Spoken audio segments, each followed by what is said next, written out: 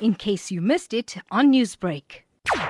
We feel very, very bad. We are hungry. There's no toilets. There's no water. Right from Monday, we are coming and going, and it's costing us taxi fare, 22 rand a day. It's just too much.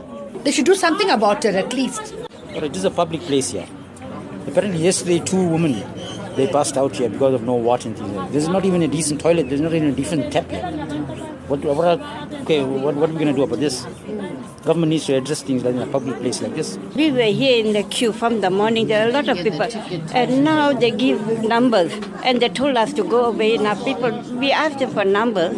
I wasn't well to read. My knees have a problem. I spoke to the guy. He said, no, Mom, we must follow the queue. We must follow the queue again all over again. They never give us number.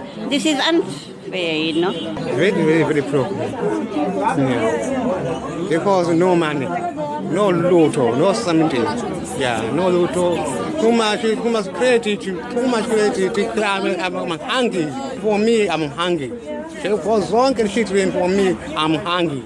Because no money. Yeah, like fruit salad. No, they mean how fruit salad is big stuff.